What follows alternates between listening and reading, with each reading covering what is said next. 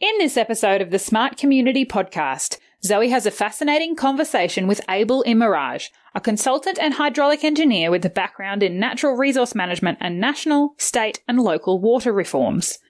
In this episode, Zoe and Abel discuss the value of citizen thinking and the unintended consequences of individuals adopting technology without thinking of it as a broader community issue, as well as how Abel sees Australia embracing the smart community concepts. Abel tells us about the concept of urban mining and why the circular economy should always be in the same conversation as smart communities, as well as why the nexus of water, energy, waste and the land is so important. Zoe and Abel finish their conversation discussing the emerging trends of information poverty, the increasing complexity of the world, the bundling of service providers, and how brokers are now becoming more common to help us navigate the increasing choices that we have. As always, we hope you enjoy listening to this episode as much as we enjoyed making it. Welcome to the smart community, smart regions, smart towns and smart cities. It's where we live, work and play. With smart communities, the future starts today. Big data, smart mobility, emerging trends galore. The Smart Community Podcast is what you're looking for. Hello, Abel. How are you today? Well, thank you. Thanks, Zoe. Thanks for having me on. Oh, no problem. That's so great to hear. Let's just jump straight in. And can you tell us about your background and what you're passionate about? Okay.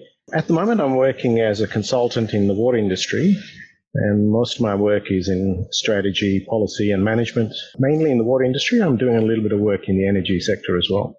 My background is in hydraulic engineering, so I did civil and hydraulic engineering.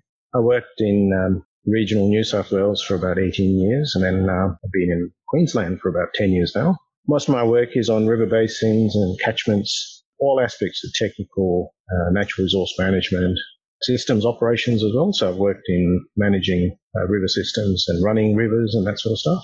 But I've also worked in corporate roles more recently. So I've sort of now migrated into advisory work. Done some work in not-for-profits, private sector. I've worked for the state and local governments, and I've advised federal governments on water legislation, policy, and that sort of stuff. Excellent. Passionate about? What are you passionate about? Passionate about water, for sure. Yeah, water. I think that's probably just the one area that appeals to me. I think it's partly to do with how my childhood was always in projects that related to water, but as I grew into it, I think what keeps me coming back is the unique role that water plays on Earth. Almost everything that I learn tells me just how important water is in connecting everything, pretty much living and non-living things. All the systems on this planet function because of the water cycle. So it's the host to life, and it also connects us, from the past well into the future. I think everything that happens on this planet has got something to do with the water cycle.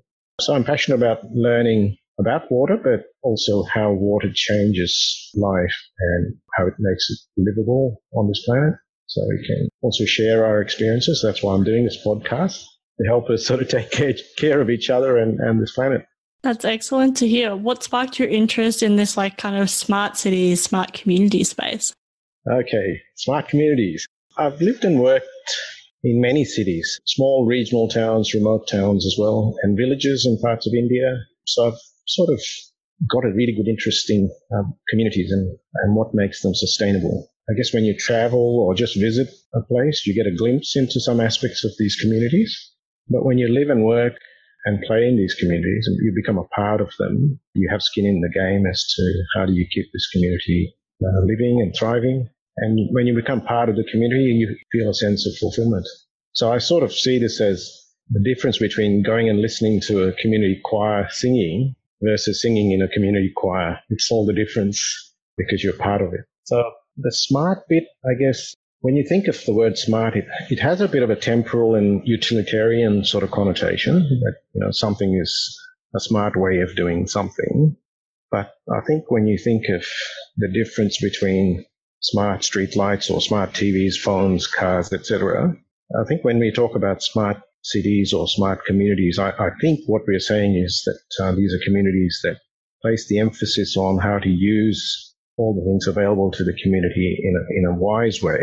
And it's, I guess, what we're calling about smart. So my journey started, I think, when I first heard about the Earth Summit back in 1984, and it was the big catchphrase, think global, act local. And I've realized that we're all connected. Cities, regions, countries are connected intricately, socially, economically, and environmentally.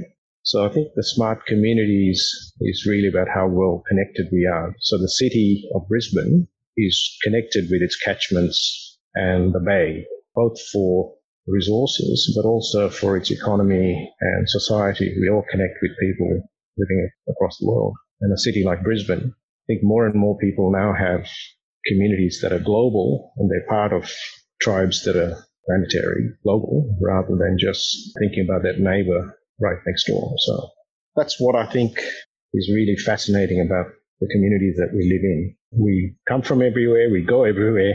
Our products come from everywhere and they go everywhere. So I think it is about that community much more than just a local location. You've kind of stumbled into this next question, which is, what is a smart community to you? Yeah, so I think, I was sort of leading into how important it is for the people in the community when they adopt what I call citizen thinking. So it's a bit different to the reductionist way we look at ourselves, or the way that people portray us. And we either classified on the basis of, are you a resident of this city, or you're a taxpayer, or you're a customer, or beneficiary, user. These are all tags that we give ourselves. So the last thing you want to be thinking of yourself when you live in Brisbane is to be considered as a Brisbane ratepayer. I think that is so demeaning. So a smart community is really one where the people have adopted citizen thinking. And that, I think, is the value in citizen thinking is we're much more holistic. We're thinking of each other and livability. So we understand as citizens that it's not just about my bill that's the most important thing, or the land rates that are the most important thing, or how long it takes me to get to work today as being the only consideration for what I consider a smart city or otherwise. It's much more about the whole system that we operate in. And it's both spatial, as in I should be concerned about what's happening on the edges of Brisbane, as I should be about the future citizens of Brisbane. If it was all about us today, then I think we're losing the plot of smart cities. So some of the decisions we're making, even in the space of smart cities, we have to be careful that a smart community is not just about today, but it's also about tomorrow. So if we go in for battery technology today, have we thought about the end-of-life issues with batteries? So that's the sort of question that makes it really interesting for me. Why is this concept so important? I think it's a matter of survival. I don't think smart cities and smart communities is just about the utopian dream. So everyone has this image or a vision of somewhere in the future it's going to be a smart community, and wouldn't it be wonderful utopia to live in? But it's actually about the matter of survival of our society as we see it, and the vision that we have for how we might live together. Taking Brisbane as an example, we certainly don't want parts of Brisbane being wildly successful adopting technology and other parts of Brisbane being left behind.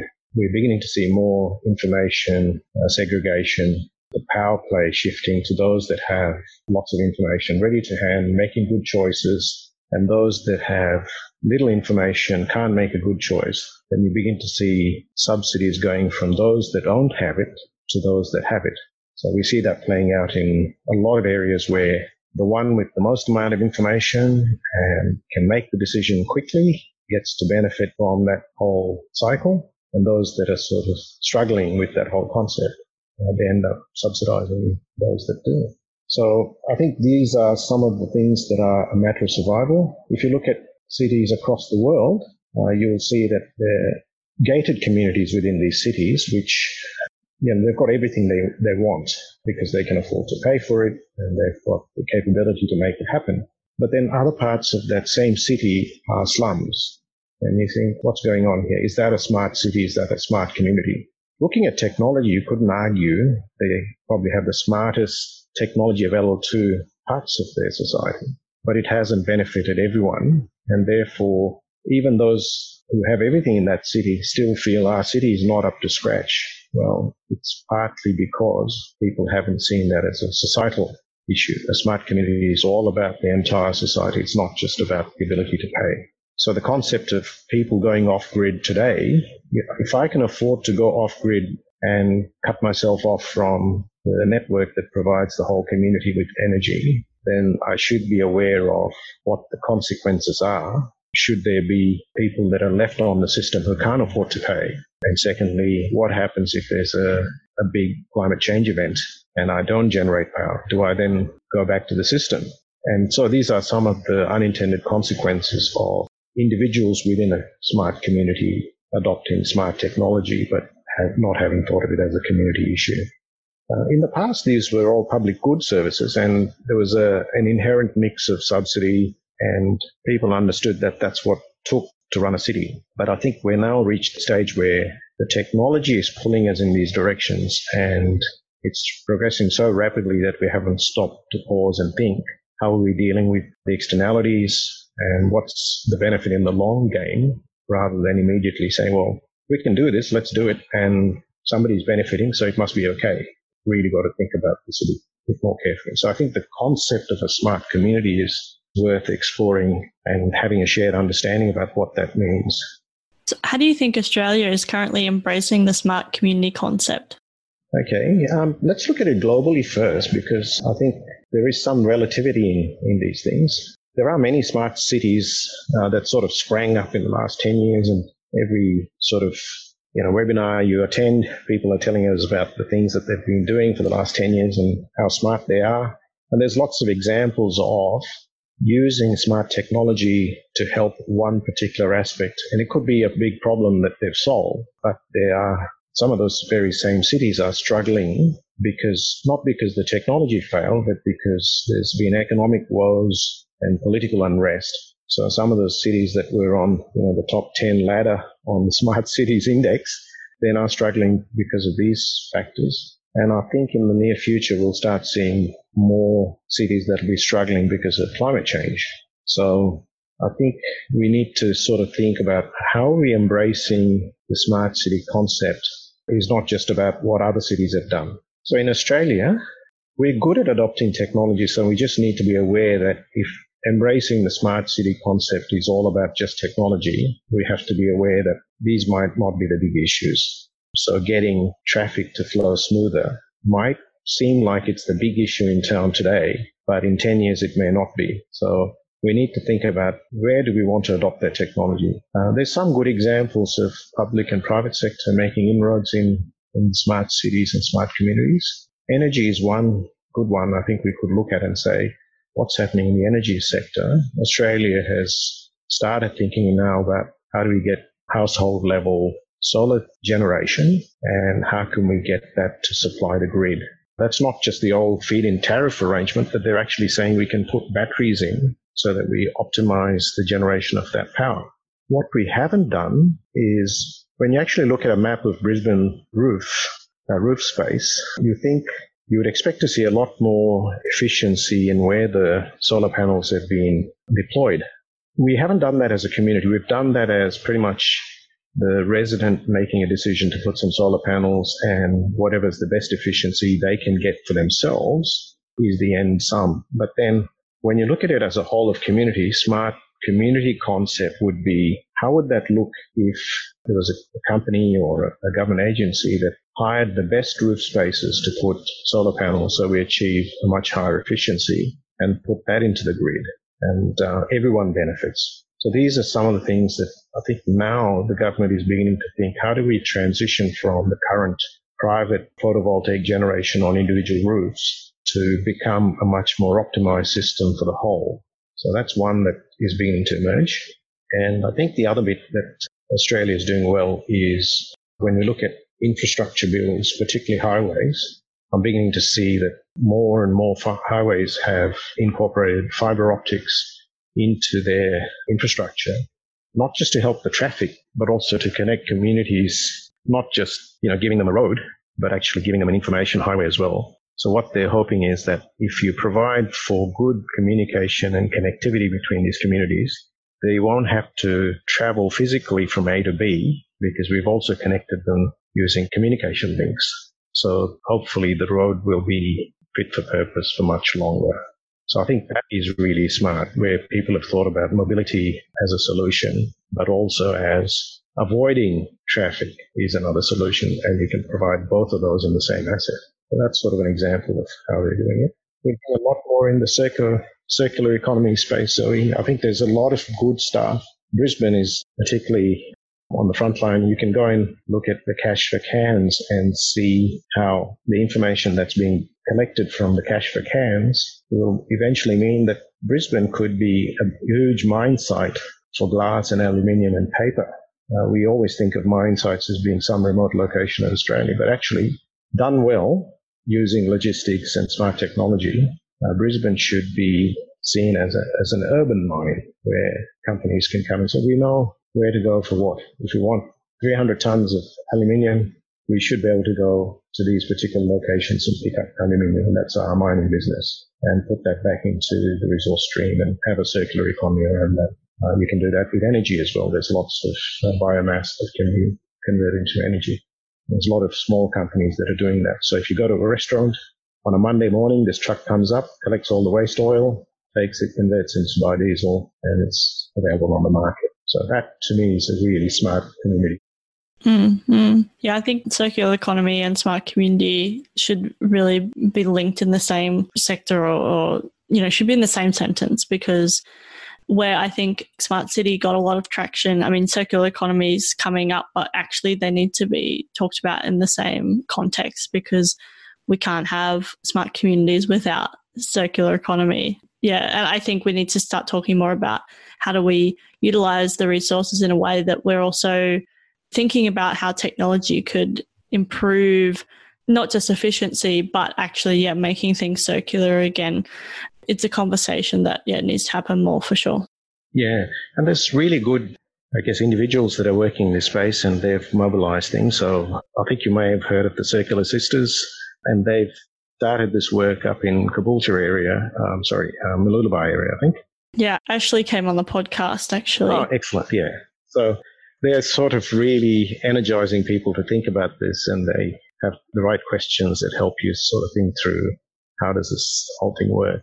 Yeah, like you said, there's a lot of kind of smaller companies in the space, but I think it'll grow significantly. And I think if you add the technology component in there, we can really push this thing forward. Yep. Excellent. So tell us about some of the projects and things that you're currently working on. We haven't actually spoken about water very much. Yeah. Yeah. So I think in the area of water, particularly for smart communities, most people see water as an input, and they don't actually see it as all the things that water is needed for to make a place livable. We've actually written a book about this. It's called The Utility of the Future, Future Directions, and it's available online as well, so I can connect people up to that document if they're interested. Yeah, we can put the link in the show notes, yeah. So it talks about how important it is for us to understand how we're connected through water and water-enabled cycles. So if you think about carbon or nitrogen or phosphorus or nutrients or sediments, they're all sort of mobilized and moved around through water. So it's really important for communities to understand this flow of different resources. And what we do currently in the urban water cycle component, so just the bit where we take water out of the environmental system, we abstract it and we use it for our livability aspects within a city, and then we put it back into the bay. If you look at just that part, we take potable water and we use it for flushing toilets, and we bulk up, in effect, what is actually a waste product, but it contains a lot of resources. We bulk it up using water, and then it becomes easy to transport it in sewer pipes, and then we take it to a wastewater treatment plant. We treat it, and then we spend a lot of energy to separate the water from the waste. So this is the real conundrum that we face is, first of all, we're using a very high-value product, which is potable drinking water. We're using it mainly to convey waste, and then at the other end, we spend a lot of energy to separate out that waste from water again and make the water again as clean as we possibly can, and then we put it back into the bay. So we have to look at this paradox that we currently have, where a very valuable product is being used in that regard. And the second bit, which is we actually generate nutrients in that waste stream which could be used for energy, which could be used for biosolids, for agriculture. We haven't really closed that. So the circular economy principle we talked about earlier, when you look at it in the water cycle, there's amazing developments now with using biosolids for agriculture. Not the old generation where I think in China and parts of India, sewer waste was often used for agriculture. But we're now talking about state-of-the-art technology that makes it safe for use on crops, even food crops. So that's the sort of circular economy that we should be looking at. I think in this document we've written about the utility of the future, we're thinking how great it would be if at the first day of spring, every house in Brisbane receives a bag of fertilizer, which is basically thanks to you, thanks to your business. Here's some fertilizer that we produce from your waste. Here it is. You can use it in your garden. Recycled water is another valuable product. So this is that circular economy principle. So a smart community now globally has at its foundation the nexus between water, energy, and land. That nexus is so important because the water inputs and outputs and the energy inputs and outputs are somewhat interchangeable. You can produce a lot of clean water if you have unlimited source of energy, but that's not necessarily a smart thing to do. So we do want to think about how do you manage supply and demand? How do you conserve water? How do you conserve energy? And then when you think of land, which produces food, fiber, fuel, ecological services, this nexus between these three things is the most important thing that a smart community needs to be thinking of. Where's our water coming from? How much do we use? How can we conserve this? If a smart toilet could be designed which uses energy rather than water to treat it at source, so every house might have a modular toilet, a bit like what you might have seen in The Martian, the movie. So on this spaceship, he has this unit which produces fertilizer, and it's all through energy, using energy to dry it out, and the moisture then goes back into his water system and so on. Technology is just around the corner, so there's a lot of investment going on to these things. And what I've seen is some developing countries have actually leapfrogged us in using this technology because they went from having no toilets to the next generation toilets because resources are scarce. I guess the strange thing for us is we've evolved with the technology, but now we've got locked into this current paradigm of we just need to have huge networks of pipes going everywhere, taking all our waste, treating it, and hopefully treating it well, and then dumping it into the bay, and that's all we know. But some of these communities in the developing world, they've leapfrogged it, so they get energy, they get water, they get nutrients out of the system. So to me, that's a technology-driven solution. We should be looking at how can we transition, and I think that's possibly getting into the next question of how do we get this thing to happen? How do we transition from where we are today, where we need to be? And that, I think, is really the sort of thing that you want to co-design with communities. This shouldn't be seen as a government backing a horse, which is a technology solution, but rather working with communities and saying, these are all the elements that make for a good community.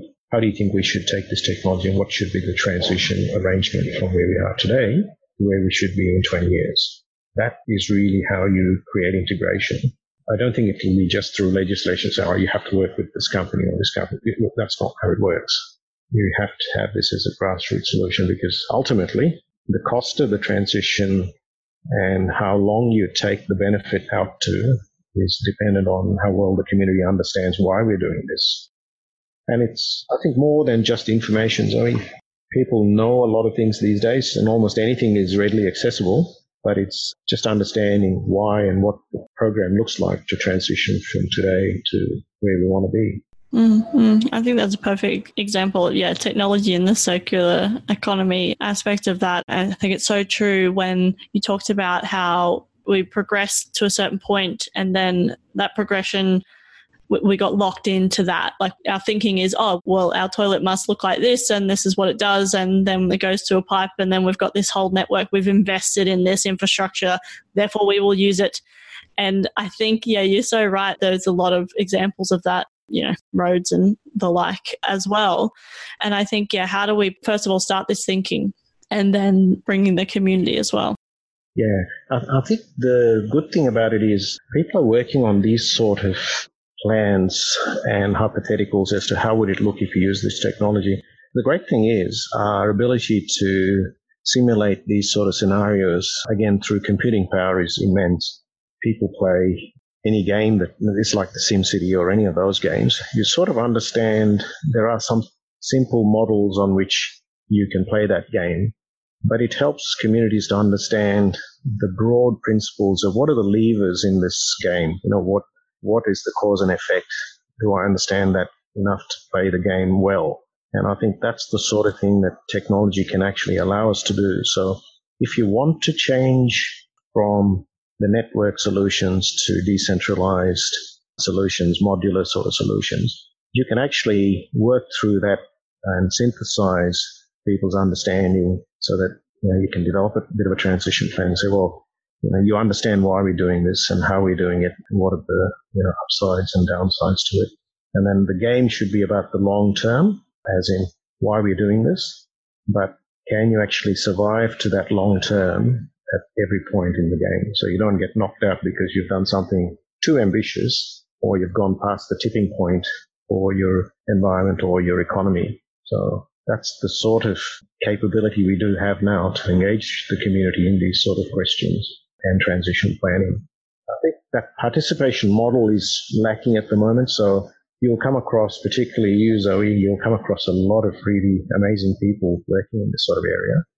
But everyone's sort of trying to make it work despite the system, whereas we really need to be thinking, what is the participation system or participatory model for people to engage in these things? Almost everyone agrees these are great things, but there is no vehicle for us to get onto. And that partly is the leadership that needs to come from governments to say, we realize this is a hard thing. We're going to co-design the solution. And the co-design solution is partly about the vision, where we want to go, but also about how we transition to that point.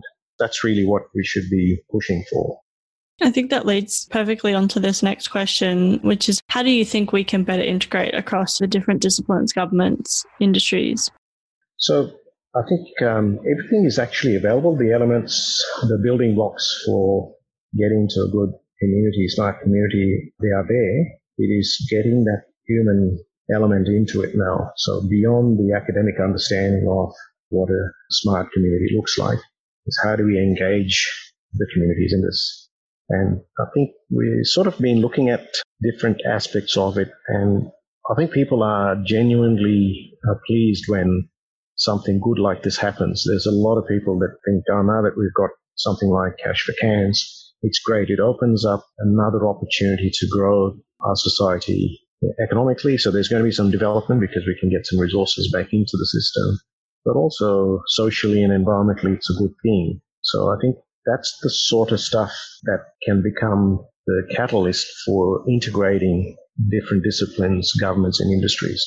So often you need to have something like that, which is a bit of a spark, but if it's thought through really well, then it can really integrate things, and then, success breeds success. So we now need to be thinking, so what beyond Cash for Cans? Should we be looking for the urban mining exploration permits? Should we be looking at mining permits for Brisbane? So companies start thinking, so what can we get from here? What's available in the city? How can we collect it? How can we process it? How can we get it back into the resource cycle? How can we make money? How can we employ people? So once that question comes in, then integration begins to happen. So they will then connect up the whole ecosystem of suppliers, processors, logistics companies, marketing, plus the government needs to make it happen. So these are the sort of things that, really excite me. So they're all part of what I call the transition planning. So we need to map out. So what could we piggyback on this Cash for Cans? What would that look like?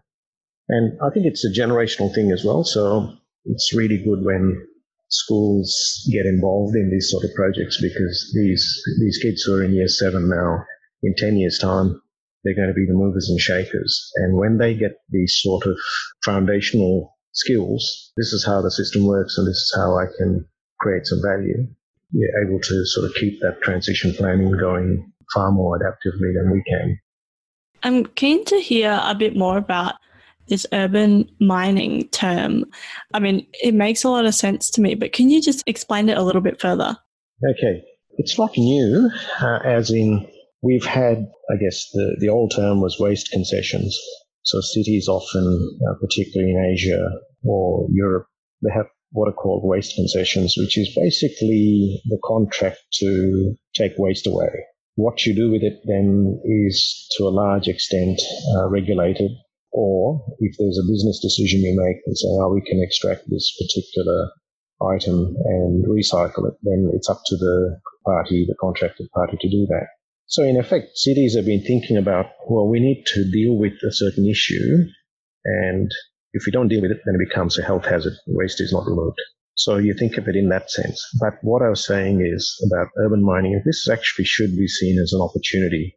So the information that we now have, most data analytics companies can tell you to the nearest 10 tons how much, say, recyclable aluminium enters that particular area and leaves it. So it's actually a case of understanding these resource flows, and on the basis of that, making a decision as to, is it more appropriate that rather than opening a new mine somewhere, that you actually look at these waste flows and say we can substitute or perhaps even just supplement those resource flows using the material that's already made its way into the city.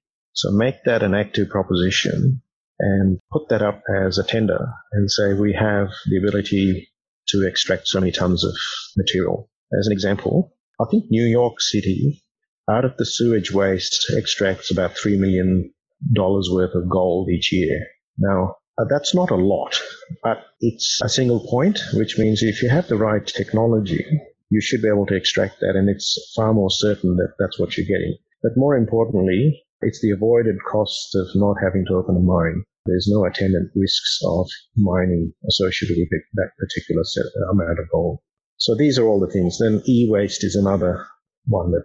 So these are the things that you would do today for a variety of reasons, as a source of materials, but also avoided cost, both in terms of landfill as well as mining, and also a future issue that at the moment we don't cost it. So we normally analyze tips on the basis of how much time we have left on that tip, but we haven't thought about the longevity of that tip. We will always have that tip there as long as it's got waste material in there.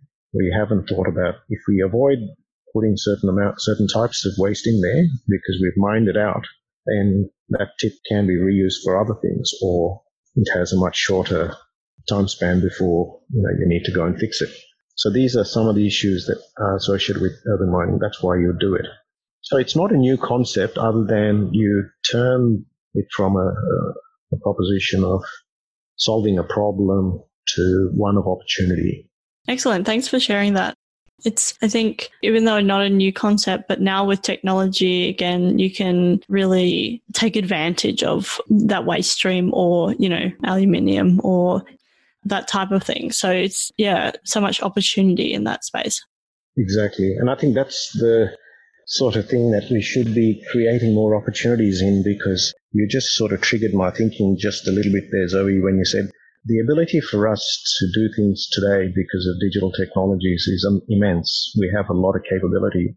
We need to be applying that capability for good things, because in the lack of that, if there aren't these sort of opportunities, people to say, I'm a data whiz, I know how to do this stuff, and here's an opportunity for me to put all my capability into doing something useful. Guess what? If those opportunities don't exist, then all we end up with is possibly just more games. All that capability is just going into what I would call as second order or third order things for society rather than the first order issues. We should be getting all these brilliant minds to engage in the issues around climate change, waste, creating opportunities for them to apply that information, that's knowledge, skills, capabilities. And a lot of startups have these ideas, again, but there's no participatory model for them beyond somebody's going to help me develop an app. Well, apps are good, but you really need to connect that app into a whole ecosystem. So you need to think of, if I was creating the mining industry today and there didn't exist anything, what would it look like? And that's where you'll start. Actually, I can bring a lot of people into my new venture. It's called an urban mine, whatever it is. Yeah, no, that's kind of triggered my thinking as well, which we've got brilliant people that okay, so I'm going to, make a game because then I can sell it, make money or whatever. And I think games are important and that type of thing. But also if you then take the learnings from that into the real world, you can actually be solving real problems. But there has to be that availability there, that participatory approach with the government, because these guys and girls are building these things, in the virtual world. And if they could help governments or whatever build it in the real world or however it would kind of work, like one, a smart community thing to do, but two, like you said, using those brilliant minds for something that's real world and going to save the planet. Okay, let's go into the next question, which is, what are the emerging trends that people aren't talking about enough? Yeah. Well, I guess that's the hardest question because, almost everything is being talked about. And I don't mean that in a deprecatory sort of way, but there's a lot of talk. And there's certainly talking up investment opportunities, but we aren't talking about the sort of risks and downsides with a lot of things that are happening today, particularly the social disruption, alienation, disparity in information. So there's information poverty now, which has become, I guess, a big risk in understanding how people can get opportunities to be fulfilled in society. So there are some trends that are emerging now we need to be careful about. And I think that is a complex one, and that whole complexity itself in the scenarios that as different mega trends begin to have sort of a compound effect. So there's the juxtaposition of population growth and where they live in often low-lying floodplains or coastal areas. Then you have the climate variability trends also sort of combining the impact. So when you have another event, there's more people affected today than there would have been, say, 10 years ago. And you think, well, what's going on? Well, there's more people wanting to live there. So I think these are some of the trends that are beginning to make the rounds, particularly when people are thinking about how do I plan for the future.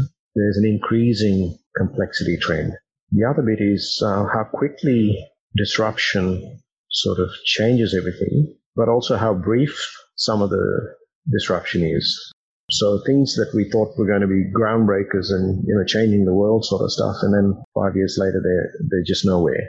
Not because they've been overtaken by something, but because people thought, well, that was not a good outcome, so we've decided to sort of move on. And the trend also of the increasing lag between the innovation and the capture of true benefit for society. So innovation is introduced and some people benefit. Sometimes it's the user of that innovation, and sometimes it's the owner or the shareholder in that innovation. But society as a whole is still waiting for the true benefit from some of those things. So, and that's not because it just takes a long time for those benefits to occur, but it's because the model on which they've based it hasn't captured the externalities, particularly if you decide to build a new asset and that asset is supposed to be for the benefit of the users. So I'll give you an example. If you think of these electric scooters, and you think, well, that's got to be a good thing, isn't it? On the surface of it, yes, it would be. But if you did a whole-of-life assessment of those things, I think that's when we would have to be confident that these things are really good. And you can then plan the whole mobility solution incorporating these things. But if it's just an adjunct to what the city has already planned, then you think, well, is this going to actually detract from the other solution? We don't know that yet. So all I'm saying is that we are beginning to get disruption running a parallel economy, and we pay for getting the main infrastructure in, and then at the same time, the private sector or some individual is putting out an alternative path, also capturing some of the benefits. So these are some of the issues in that there's a diversity in everyone wanting to create some value, but I think often it comes at the cost to the other solution. So we're not getting the whole of societal benefit yet. I think the other bit that is emerging now is the shared economy. So just as we have the circular economy, the shared economy is a classic case where in the transport area, it was the first cab off the rank, but the mobility as a service concept is growing. So you don't need to own a car to be mobile. You don't even need to own a bike anymore to be mobile. You can use a city bike. You don't even need to own a scooter anymore. You can use a shared scooter. We're beginning to see the same thing in accommodation, particularly in community housing. Obviously, the accommodation as a service is emerging, but in a generation we might see accommodation as a service extending beyond the homeless to potentially those that can't afford housing at all, or those that would actually prefer not to own an asset like a house because it gives them more mobility and flexibility. So these are some of the things, the trends that are emerging, but it needs to be incorporated into the whole shelter and accommodation plan that we as a growing community need to have. In the absence of that, you'll find that more and more units are being built, but that has got nothing that's connecting it with the needs of the community, where we should be actually saying, well, if you're building more houses and there's more people without a house, how are we going to reconcile this issue? So this is what I mean by parallel processes of value creation haven't really been brought together. The other trend I think you're probably also aware of is bundled services. If you look at the choice that we have at the moment, and even though there are lots of brokers who claim to make your choice a lot easier because they can analyze all the products on offer and give you the best value for money, and all you have to do is just click on your thing and you know it's all sort of self-regulated and all that sort of stuff. It's still a very complex world out there because the number of choices that you have is huge. So brokerage is becoming increasingly common where particularly the next generation. So Zoe, you might be in that where you might not be interested in wasting a lot of time looking for the best deal for water or electricity or waste or transport. You might just say, look, I have a certain bundle of services that I need, and who can best provide that? And they will be looking for the best solution for you with the possibility of changing the mix depending on how you're traveling against your contract. So you might even have a holiday thrown in there. It just depends on what the bundled service providers are able to do. So as more data sets get aligned, then the ability for best value for the end user can be created. Now, I temper all this by saying we have to be careful not to just run away with this thing, because if all that happens is those that aren't making the right decision are simply subsidizing those that have made the right decision, and that's simply because of technology giving some people an advantage versus the others, then I think we're losing the plot. So we just need to be conscious that in a technology-driven solution, we have the ability to check for these unintended consequences.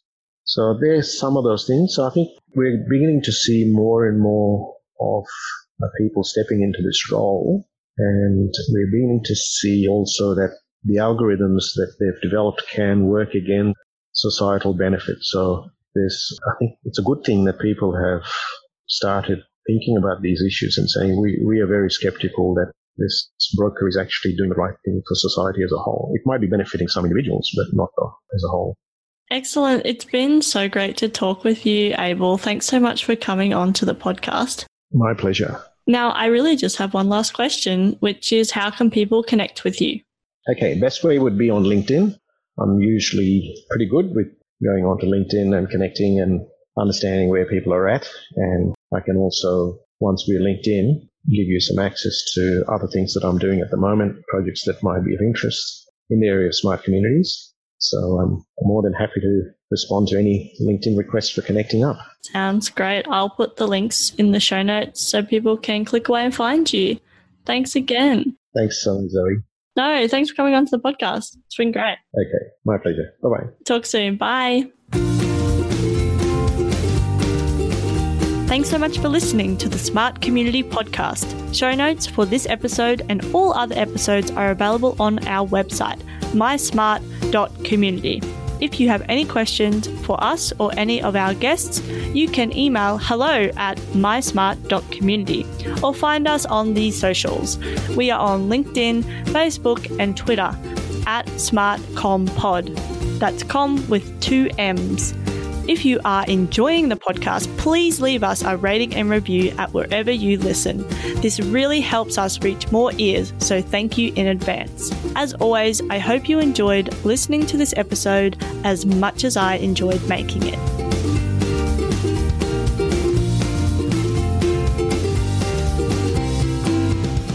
The Smart Community Podcast is what you're looking for.